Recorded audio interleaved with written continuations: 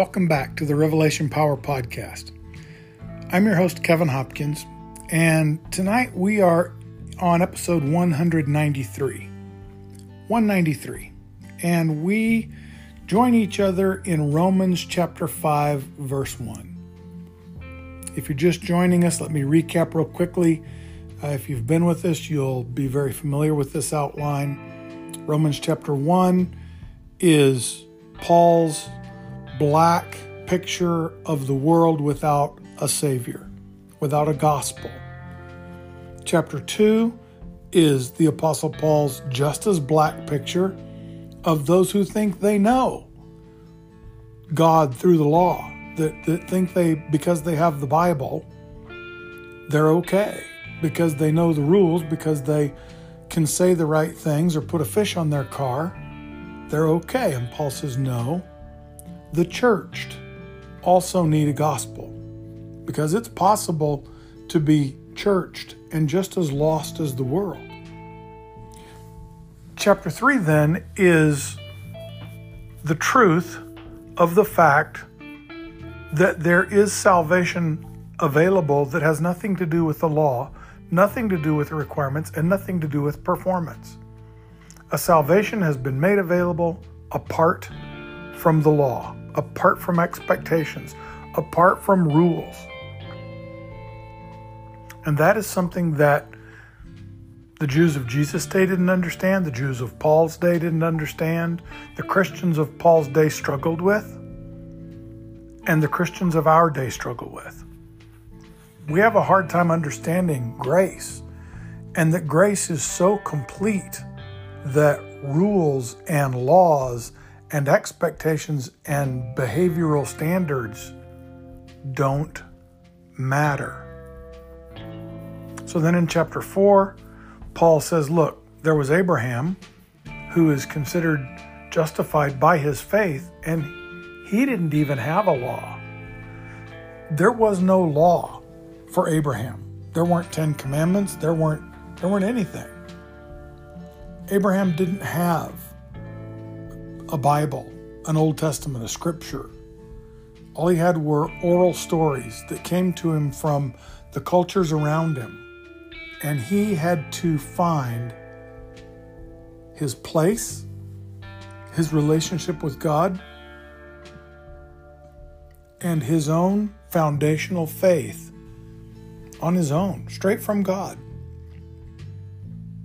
And he did that, and God credited that to him, that faith, that he could build his own belief system with nothing but God and himself. And he would do it imperfectly, but he could, and he did. And God credited that to him as righteousness because Abraham believed God. It comes down to that. And then in chapter 4, Paul turns to David and says, and look at David, the king of all kings, the king of all time, the greatest king Israel ever had, the prototype for what we believe the Messiah will look like. Well, we were wrong. That's not the Messiah, that's the king. And a crooked one at that. He had a law, and he broke it at every single point. There isn't one of the 10 big commands that he didn't transgress, except maybe, thou shalt have no other God before me. He might have kept that one. I don't find any biblical evidence that he gave up on that one, but it's the only one he kept, because all the others he broke. And yet he was a man after God's own heart. Why? Because he took God at his word, and he believed God by faith. And so Paul uses Abraham and David as examples of what it means to be justified by nothing other than faith. One had no law to live up to, and the other transgressed the law at every point. The only way they received righteousness was to believe God. And they did. Now, chapter 5, Paul talks to you and I about what are the benefits of being justified by faith. What's in it for us? What do we get? How do we know? What can we see bearing fruit in our life if we are justified by faith? Because it's faith, right? It's the substance of things hoped for and the evidence of things you can't see. That means I won't be able to see it. I won't be able to feel it. I can't smell it. I can't taste it. I can't touch it. I can't hear it. So how will I know if I have been justified by faith? What will happen in my life that will bear witness to my spirit that I'm forgiven? So totally forgiven that the other shoe is never going to fall. The wrath is never coming. So Romans chapter 5, beginning in verse 1. We'll do like 5 verses, then there's a break. Therefore means since all this is true, since the lost need a gospel and the saved need a gospel, or the church at least, since everybody needs salvation, and salvation comes by faith, and when we get our salvation, we are justified by the just God. The just God justifies the unjustifiable and calls us saved by His grace because we couldn't have earned it. We would never have been worth it. Therefore, since all of this that's gone before has now been established, since we have been justified through faith, He takes that as a given.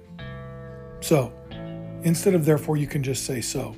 Much easier to spell and much shorter. So, since we have been justified by faith, Paul treats it as a surety. If you have faith, you are justified. There's not a question. You don't have to come before God and wonder if you're one of the elect or not. If you've come to God by faith, you are elect. You are chosen. You are saved. And at that point, all of Protestantism can agree. Doesn't matter what grace brought me there. It is by grace that I got there. It doesn't matter what happened in my heart before or what road I'd walked before. At the moment I show up at the cross looking for grace, I'm at the cross looking for grace. And that's all that matters. And once I ask God for that grace, in a sincere heart, I ask God for the grace and the justification that Christ purchased for me on the cross. It is mine. I don't have to wonder. There was a great popular Christian music artist, 30 years ago. And I heard her testify at a concert and say, I remember the 7th time I got saved. Oh my goodness gracious.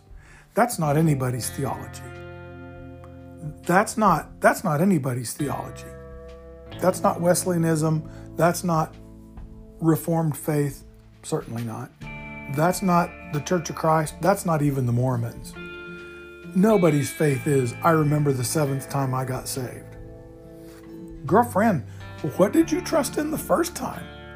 Because the cross of Christ is efficacious. The cross of Christ is effective. Jesus died on the cross to do what He died on the cross to do, and He's good at it. He's not going to do half a work. He's not going to do 1/7 of a work. If you're running back and forth to the altar worrying about whether or not you're saved, you don't get it. Paul says, get it. Be sure. Rest assured. Know that since we have been justified by faith, through faith, by grace through faith. Since we have been justified through faith, number 1, we have peace with God through our Lord Jesus Christ. Peace with God is different than the peace of God. The peace of God is that peace that passeth all understanding, right? It's that settled peace that washes over us in times that would have previously absolutely leveled us.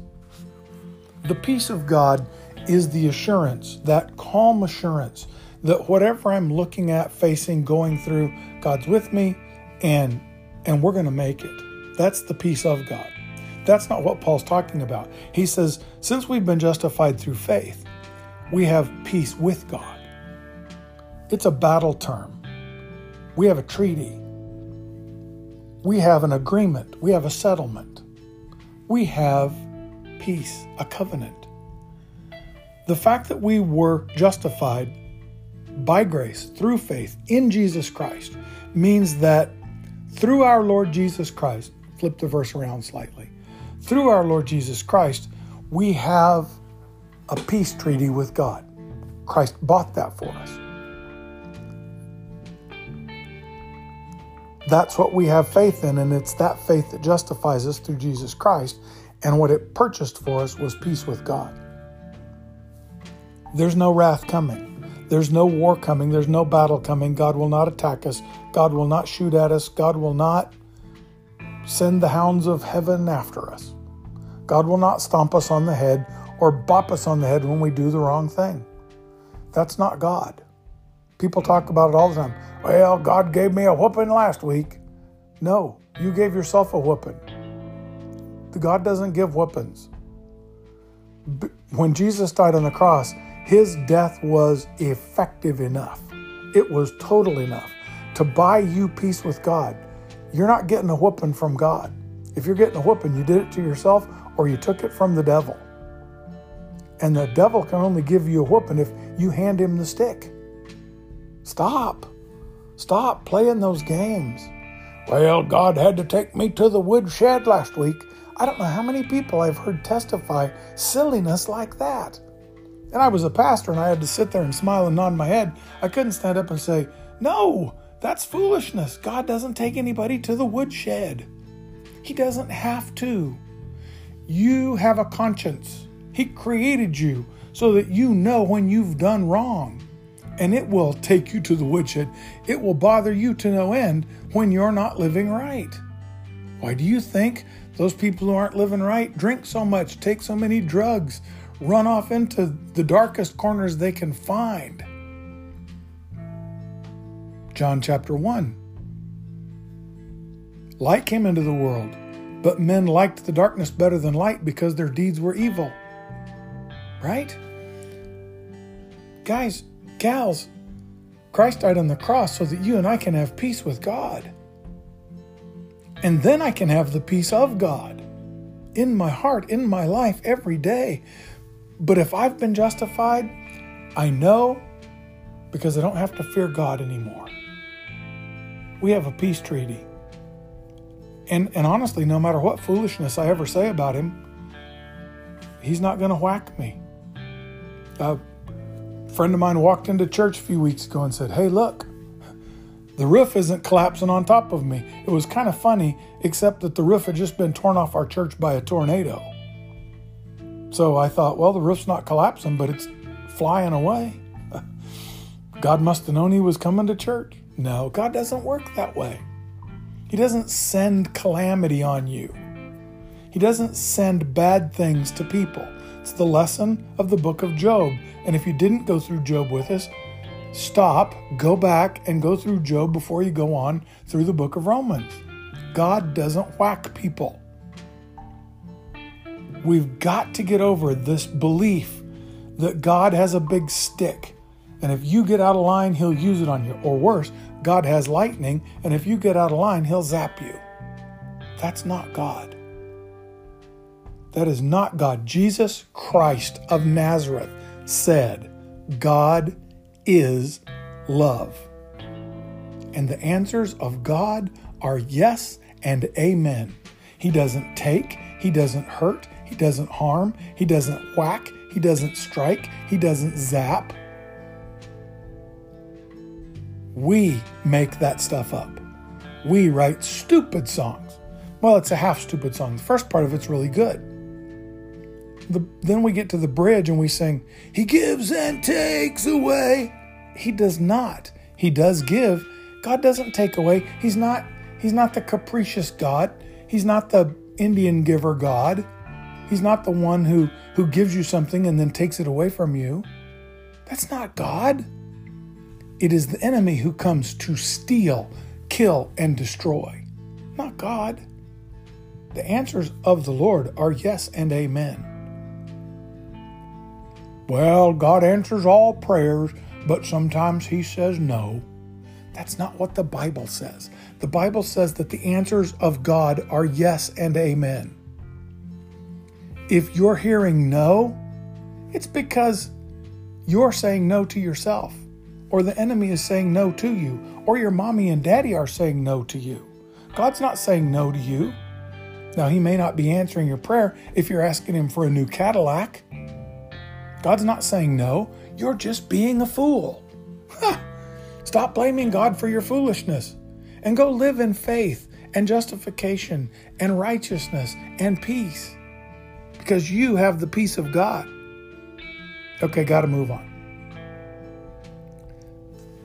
We have peace with God through our Lord Jesus Christ, through whom we have gained access by faith into this grace in which we now stand. You have peace with God and you have access to his grace. You have free access to his grace. Have you ever had free access somewhere where you kind of felt important?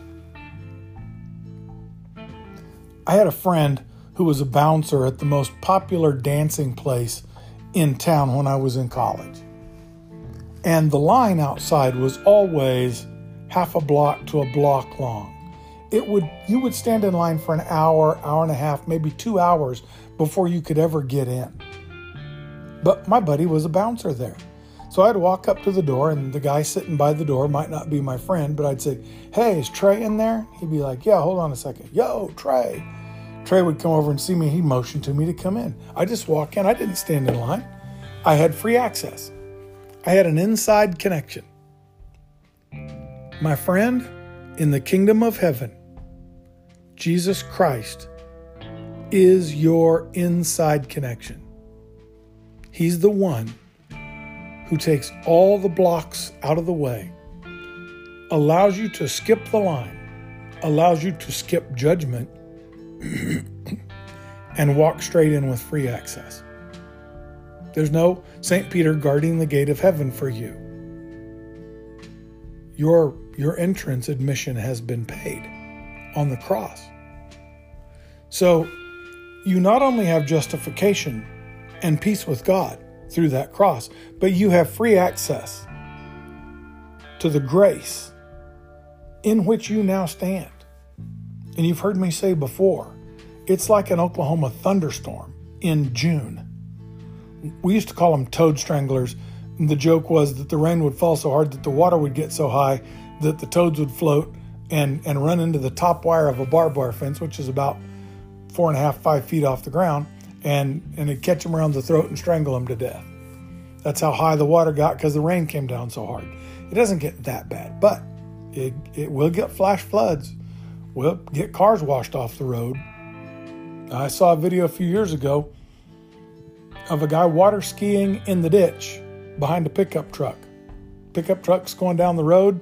He's got the ski rope. He's on his skis. He's in the ditch. And the ditch is so full of water that he's just water skiing along behind the pickup down through the ditch. That guy lives in my county, still here. So there's folk who can attest to the fact that that's the truth. That's an Oklahoma spring thunderstorm. That's how grace is. It falls like that. So hard that you can't see through it. You can't drive through it. You got to pull over and just sit in it. And if you get out of your car and you run around the car to the other side, you're going to get drenched before you can get back in. Chinese fire drill can't happen fast enough to keep you dry. It's raining that hard. My dear friends, grace is falling that plentifully 24/7, 365, every day of your life, every minute, every hour, every second. Grace is pouring down on you, and you have free access through Jesus Christ to that kind of grace. Got a problem? Step outside. Not to fight with God, to stand in His grace. It'll only take seconds and you'll be soaked. Are you afraid? Walk out into the rain of grace. Just stand in the shower of grace. Got some old habit or hang up that's haunting you? My friend, walk out into the grace.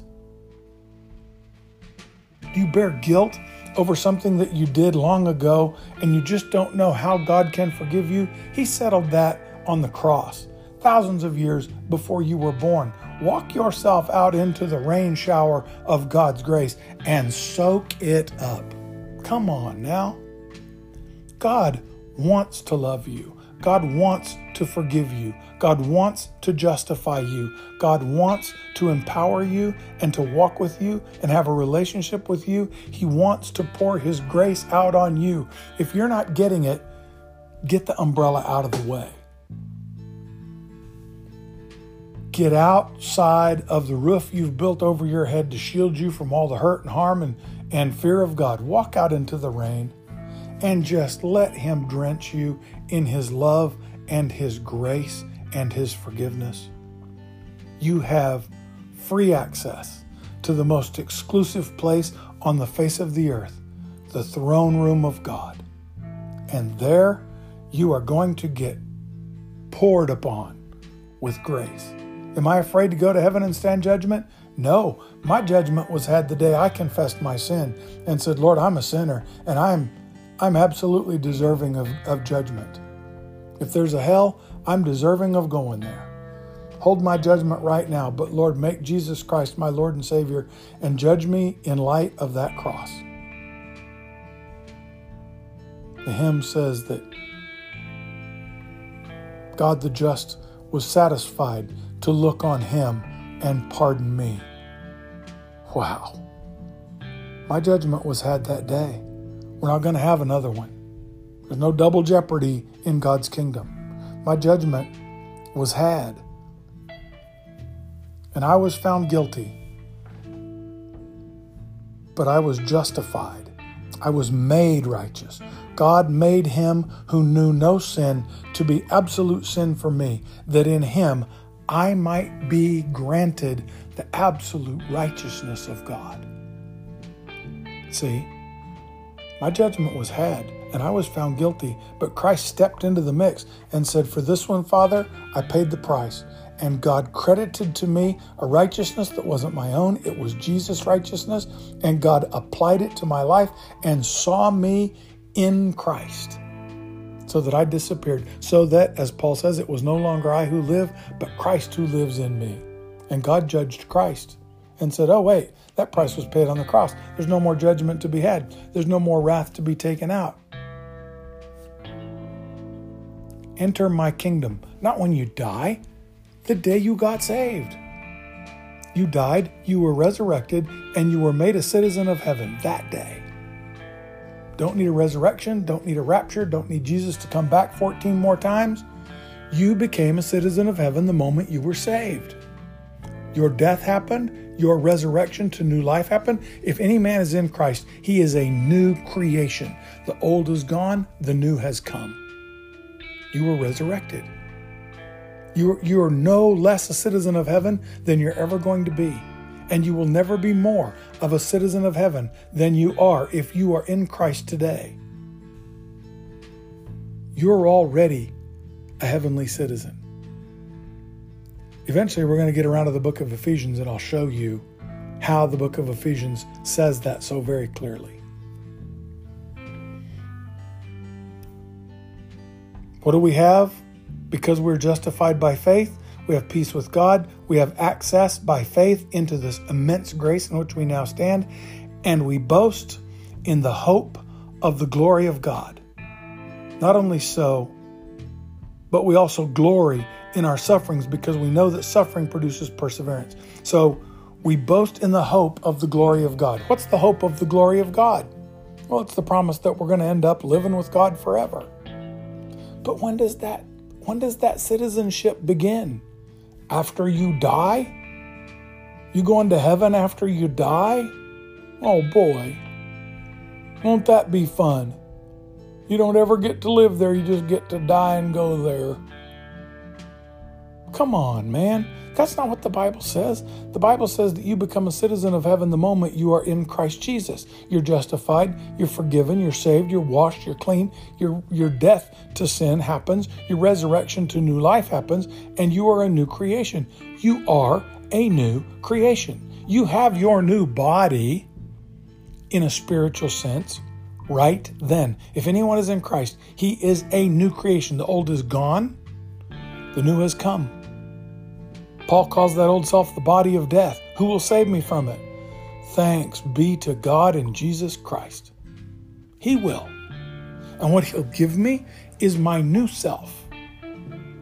It's not a flesh versus spirit thing. It's an old self versus new self thing. And the new self is my justified, glorified self that I live on this earth in. Jesus prays, thy kingdom come, thy will be done on earth as it is in heaven. Just like it is in heaven. That's Jesus' hope and prayer for you on this earth. That you would be a kingdom citizen, that you would be a heavenly citizen while you're still alive, dead to sin, alive in Christ, and bringing his kingdom to bear on this earth. Book of Revelation. Do we go up to heaven for the kingdom of God? No, the kingdom of God comes here and we live in it on this earth. How does that happen? You get saved, you die to sin, you are justified, you are resurrected, you take on your new life and your new self, and the old is gone and the new has come. You have your resurrection self walking around right now, and you bring the kingdom of heaven to bear on this earth. That's what the Bible is about. Not about pie in the sky and the sweet by and by. It's about living out the kingdom of God on this earth in our lives right now. Tell me, where does Jesus live? Where does Jesus live right now? Up in the blue sky? No. Off in some temple somewhere? No. Where does Jesus live right now? In the air? No. In the hearts of those who believe in him. Jesus comes to live in your heart, right? We tell little children, do you want to ask Jesus to come and live in your heart? That's not wrong language. That's absolutely the right language. Jesus called it being born again. Nicodemus said, wait, I'm old. How can I crawl back in my mother's womb and then pop out again? Jesus probably rolled his eyes at him and shook his head and said, no. I'm talking about a birth by water and fire.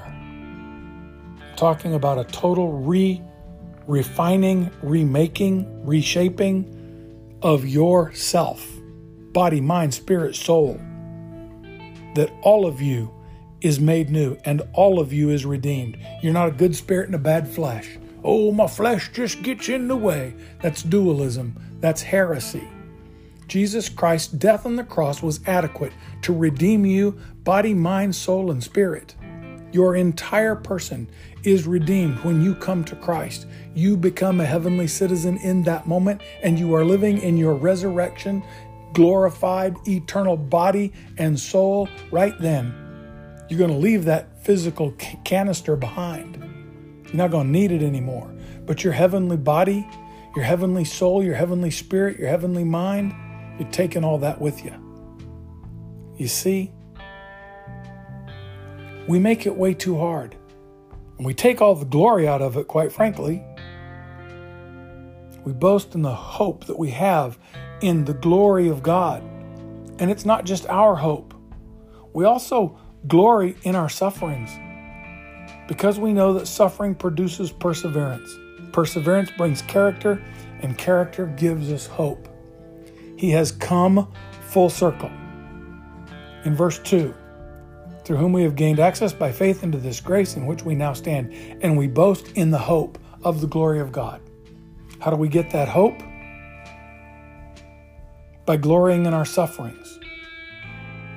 When things are bad, having faith and saying, praise the Lord that I'm going through this, because this suffering is going to build my perseverance.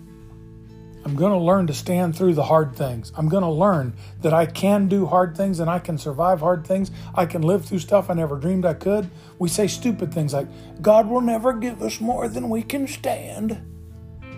Excuse me, but you can stand a whole lot more than you even dream. And you're going to get the chance to experience that in this lifetime. Jesus said, in this world you will have tribulation, but be of good cheer. I have overcome the world. You're going to get through it. It's going to be more than you ever thought you could bear. Some of you are going to have cancer. Some of you are going through chemotherapy. Some of you are going through radiation. Some of you are going to lose the most precious people to you in this world. Some of you are going to lose kids. Some of you are going to lose grandkids.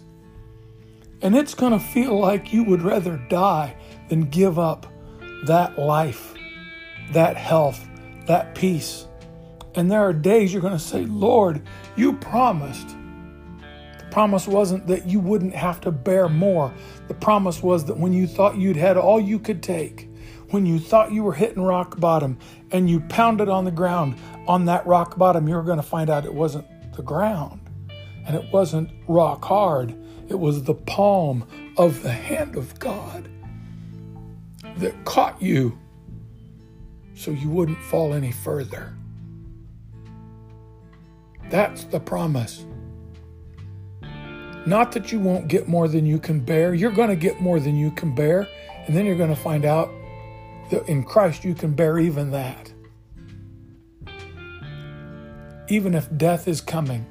I've watched faithful people who've been through chemo and radiation and hardship and they've lost body parts and they've had multiple surgeries and death is coming anyway. And I've watched them testify to their kids and their grandkids and say, this is how life goes. I've fought the hard fight, but my fight is over. Praise God, I'm going home. Could I bear that? I don't know. I sure don't want to. But I've seen enough in this life to understand that if I have to, God will be there with me. And yes, I will bear more than I could ever possibly ask or think, because God is going through it with me. I'm going to glory in suffering because suffering builds my perseverance. Perseverance builds my character. I become a person who isn't blown back and forth by fear and doubt and every wind of teaching and doctrine. I'm not wishy-washy anymore. I've got a foundation. I was talking to somebody about this stuff a few days ago and they said, you're awfully sure of yourself. You better believe I am, because I believe what the Bible says. I stopped a few years ago believing what a church says, believing what a denomination says, believing what some theological system says. I put all of that away. I was an expert in that stuff. I'd been to school to learn that stuff. I had a master's degree in that stuff, and I pushed it all aside. I boxed up all my books except the Bible, and I went to the Bible and I said, what in the world does the Bible say? And I began to see that we'd made this all much harder than it has to be. I glory in my suffering, Paul says, because suffering produces perseverance, and perseverance builds character, and character brings hope. A person who has character and isn't blown about by fear and doubt and the latest fad in theology and the idiots in politics, in the midst of whatever suffering and darkness he's in, he has hope. Because he understands that's all a smokescreen. That's all an appearance. That's all temporary. That's all earthbound stuff to which I died and have been resurrected from. I have hope. And hope does not, verse 5, hope does not put us to shame. Hope does not expose us to shame. Hope doesn't shame us. Because God's love is poured out like a July thunderstorm into our hearts through the Holy Spirit who has been given to us. Ooh. If you don't turn off the car and get out and dance in the road right now, I don't know if you're saved or not. That's good news. Hope does not expose us to shame, verse 5, because God's love, because hope comes from God's love, and love doesn't expose people to shame. It takes away the shame. Hope doesn't make people guilty. It declares them innocent, even if they were guilty. That's grace. Hope doesn't expose us to shame. Hope doesn't put us to shame, because God's love has been poured out into our hearts through Jesus Christ, through the Holy Spirit, who has been given to us. One last thought. We'll stop here. On the cross, did Christ give his life or was it taken from him? He gave it. Not only theologically, but realistically. He could have called 10,000 angels to destroy the world and set him free. He had that kind of power. He'd exhibited that kind of power. But he gave his life. Who did he give it to?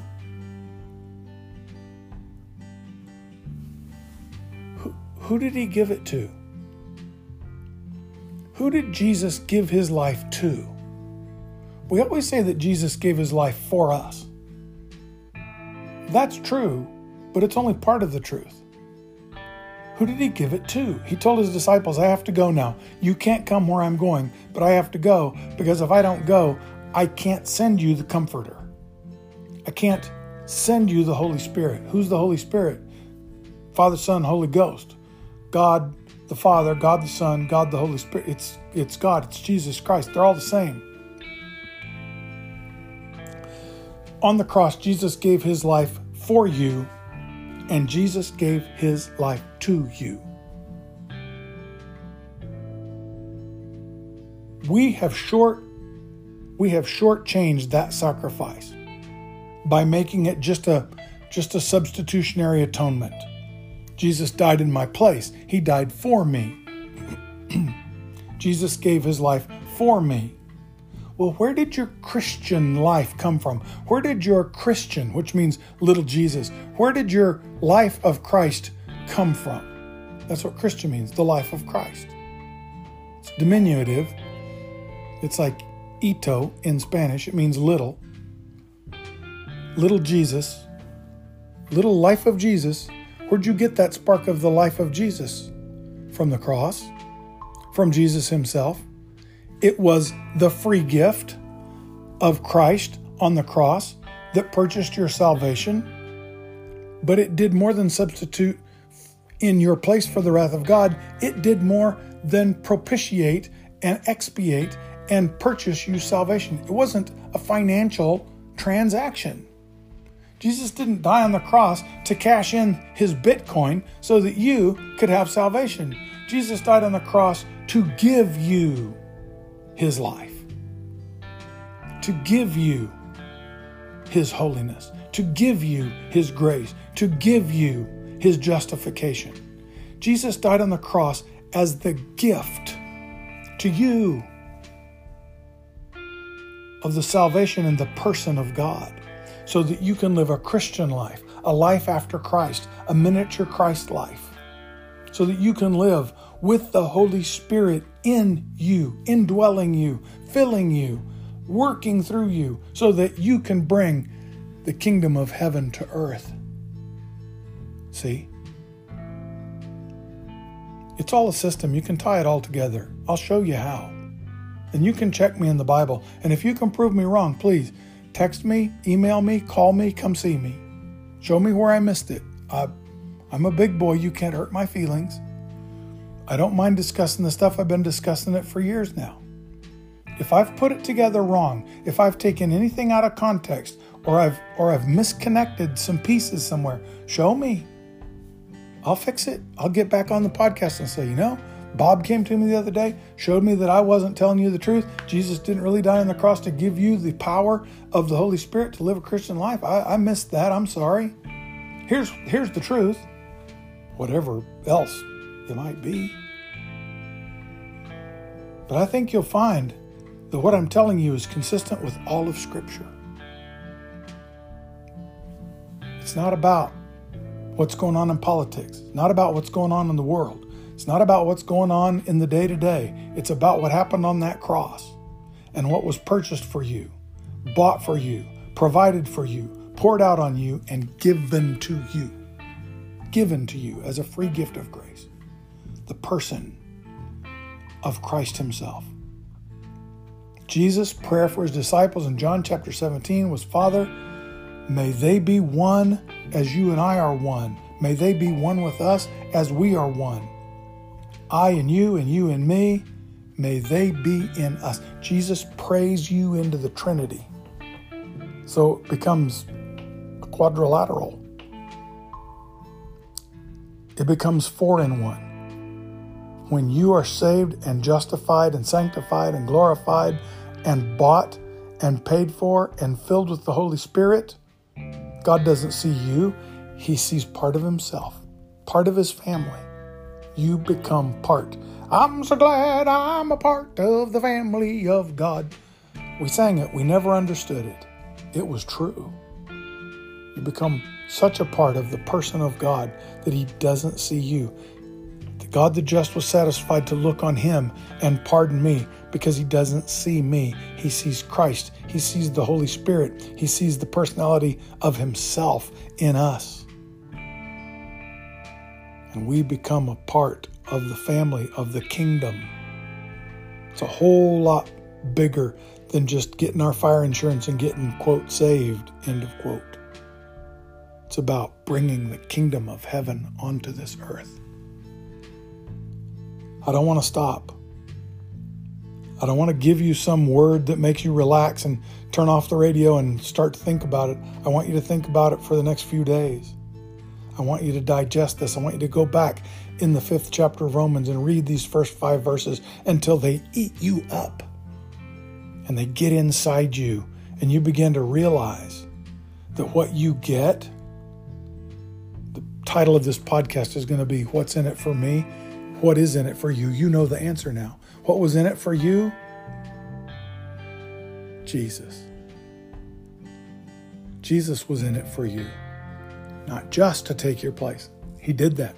Not just to expiate you and push away your judgment. He did that. Not just to be your propitiation and end the wrath of God for all time on you. He did that. Not just to call you his own. He did that. Not just to empower you to live a life pleasing to God. He did that. But to give you his own Spirit. To come to indwell you and live in you so that you could bring the kingdom of heaven to bear on this earth with your words, with your actions, with your deeds. Let's go out into the world in the next few days and begin to shape our lives by that standard. What would my life look like if in my words and my work personality and my home personality, I tried to share the Spirit of Jesus living in me with the people around me? I think that's enough challenge for this week.